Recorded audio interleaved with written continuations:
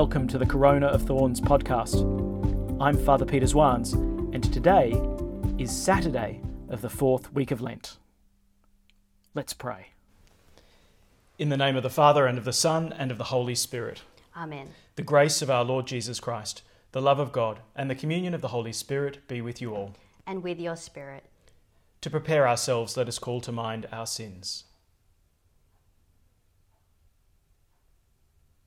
I confess to Almighty God and to you, my brothers and sisters, that I have greatly sinned in my thoughts and in my words, in what I have done and in what I have failed to do, through my fault, through my most grievous fault. Therefore I ask Blessed Mary, ever Virgin, all the angels and saints, and you, my brothers and sisters, to pray for me to the Lord our God. May Almighty God have mercy on us, forgive us our sins, and bring us to everlasting life. Amen. Lord, have mercy. Lord, have mercy. Christ, have mercy. Christ, have mercy. Lord, have mercy. Lord, have mercy. Let us pray. O God, who have prepared fitting helps for us in our weakness, grant, we pray, that we may receive their healing effects with joy and reflect them in a holy way of life. Through our Lord Jesus Christ, your Son, who lives and reigns with you in the unity of the Holy Spirit, one God, for ever and ever. Amen. A reading from the prophet Jeremiah. The Lord revealed it to me. I was warned. O Lord, that was when you opened my eyes to their scheming. I, for my part, was like a trustful lamb being led to the slaughterhouse, not knowing the schemes they were plotting against me. Let us destroy the tree in its strength. Let us cut him off from the land of the living, so that his name may be quickly forgotten. But you, the Lord of hosts, who pronounce a just sentence, who probe the loins and the heart, let me see the vengeance you will take on them, for I have committed my cause to you. The word of the Lord. Thanks be to God. Lord my God, I take shelter in you. Lord my God, I take shelter in you. Lord God, I take refuge in you. From my pursuer save me and rescue me, lest he tear me to pieces like a lion and drag me off with no one to rescue me. Lord my God, I take shelter in you. Give judgment for me, Lord. I am just and innocent of heart. Put an end to the evil of the wicked. Make the just stand firm, you who test mind and heart, O just God. Lord my God, I take shelter in you. God is the shield that protects me, who saves the upright of heart. God is a just judge, slow to anger, but he threatens the wicked every day. Lord my God, I take shelter in you. Praise and honour to you, Lord Jesus Christ. Happy are they who have kept the word with a generous heart and yield a harvest through perseverance. Praise and honour to you, Lord Jesus Christ. The Lord be with you. And with your spirit. A reading from the Holy Gospel according to John. Glory to you, O Lord. Several people who had been listening to Jesus said, "Surely he must be the prophet." And some said, "He is the Christ." But others said, "Would the Christ be from Galilee? Does not Scripture say that the Christ must be descended from David and come from the town of Bethlehem?" So the people could not agree about him. Some would have liked to arrest him, but no one actually laid hands on him. The police went back to the chief priests and Pharisees, who said to them, "Why haven't you brought him?" The police replied, "There has never been anybody who has spoken like him." So the Pharisees answered, "You have been led astray as well? Have any of the authorities believed in him? Any of the Pharisees? This rabble knows nothing about the law. They are damned." One of them, Nicodemus, the same man who had come to Jesus earlier, said to them, But surely the Lord does not allow us to pass judgment on a man without giving him a hearing and discovering what he is about." To this they answered, "Are you a Galilean too? Go into the matter and see for yourself.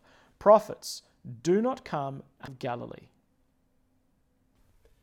The Gospel of the Lord. Praise to you, Lord Jesus Christ. The Gospel which we have today is a continuation of the controversy which started yesterday. And if you remember yesterday, the central question was, where does Jesus come from? Because knowing where he comes from helps us to know who he is and what he's come to accomplish. Now, the great revelation that Jesus makes to his believers is that he has come from the Father. And as a consequence, he is the Son. And what he has come to accomplish is the work that the Father has given him. Now, this is the deep truth about where Jesus comes from, who he is, and what he's come to do.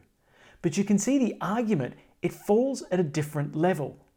They're not asking about who he is in the depth of his being, who he is spiritually. They're asking, where do you come from literally? And so the first point they say is that, well, we have from the prophet Malachi a prophecy about the Messiah that says, look, he's going to come so quickly that you don't know where he comes from. We know this text, we hear this often enough. "And the Lord you are seeking will suddenly enter his temple, and the angel of the covenant whom you are longing for, yes, he is coming, says the Lord of hosts." Well, we get here the sense that the Messiah is going to come so quickly that you don't know where he comes from. And that's what happened yesterday. They said, well, we know where this guy comes from. He comes from Galilee. So therefore, he can't be the Messiah. Well, now we see this same argument operating once again, but from a different perspective. This time, they use a different argument. Well, we know where the Messiah is going to come from. The Messiah is going to come from Bethlehem. And this references a prophecy from the prophet Micah.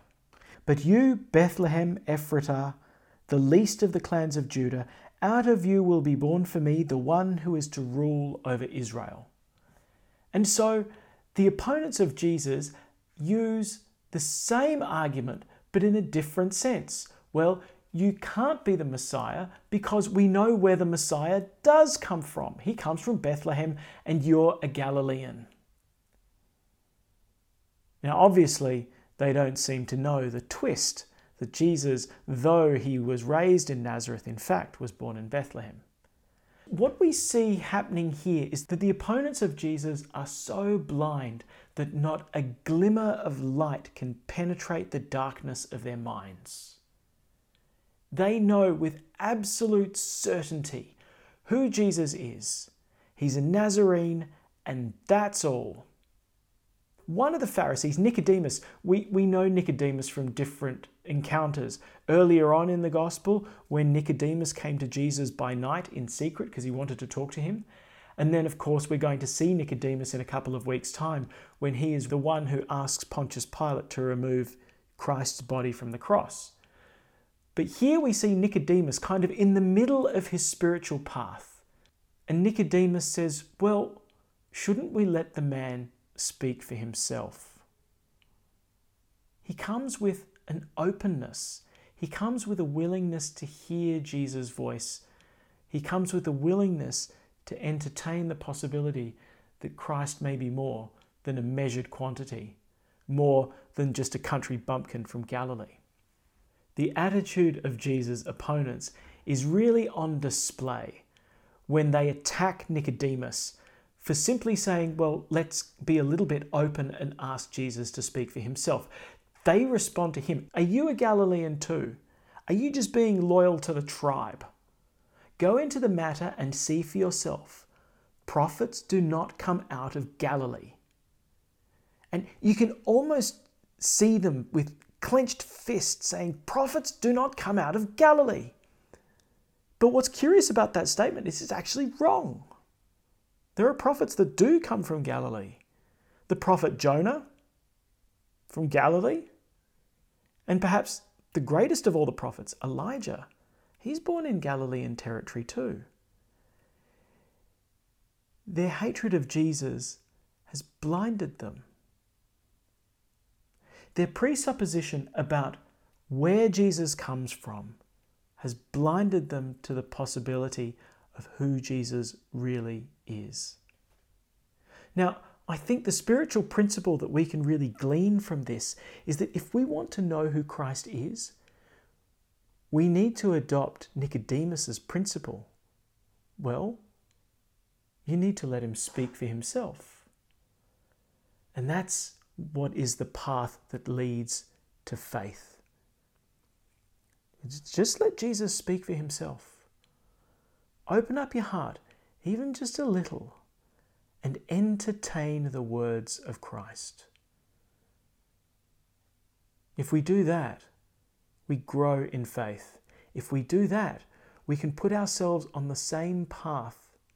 We can put ourselves on the same spiritual path as Nicodemus, that started from him seeing Jesus at night so that no one would know that he was going to see him, to having the courage to ask Pontius Pilate, of all people, for the body of Jesus.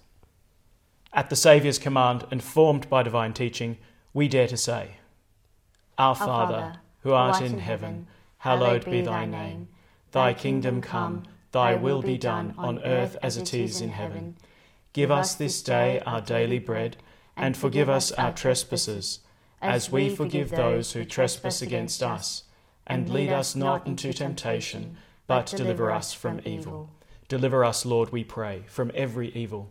Graciously grant peace in our days, that by the help of your mercy we may be always free from sin and safe from all distress, as we await the blessed hope and the coming of our Saviour, Jesus Christ. For the kingdom, the power, and the glory are yours, now and forever. Let us welcome Christ in our hearts with an act of spiritual communion. My Jesus, I believe that you are present in the most holy sacrament. I love you above all things, and I desire to receive you into my soul. Since I cannot at this moment receive you sacramentally, come at least spiritually into my heart. I embrace you as if you were already there, and unite myself wholly to you. Never permit me to be separated from you. Amen. The Lord be with you. And with your spirit. May Almighty God bless you, the Father and the Son and the Holy Spirit. Amen. Go in peace. Thanks be to God. And we finish by praying Pope Francis's prayer to Mary during the coronavirus pandemic. O Mary, you always shine on our path as a sign of salvation and of hope. We entrust ourselves to you, health of the sick, who at the cross took part in Jesus' pain, keeping your faith firm. You, salvation of the Roman people, know what we need, and we are sure you will provide, so that, as in Cana of Galilee, we may return to joy and to feasting after this time of trial. Help us, Mother of Divine Love, to conform to the will of the Father, and to do as we are told by Jesus, who has taken upon himself our sufferings and carried our sorrows, to lead us through the cross to the joy of the resurrection. Amen. Under your protection we seek refuge, Holy Mother of God. Do not disdain the entreaties of we who are in trial, but deliver us from every danger, O glorious and blessed Virgin. Amen. Thanks for praying with us, and may God bless you abundantly, so that this day may give glory to God our Father.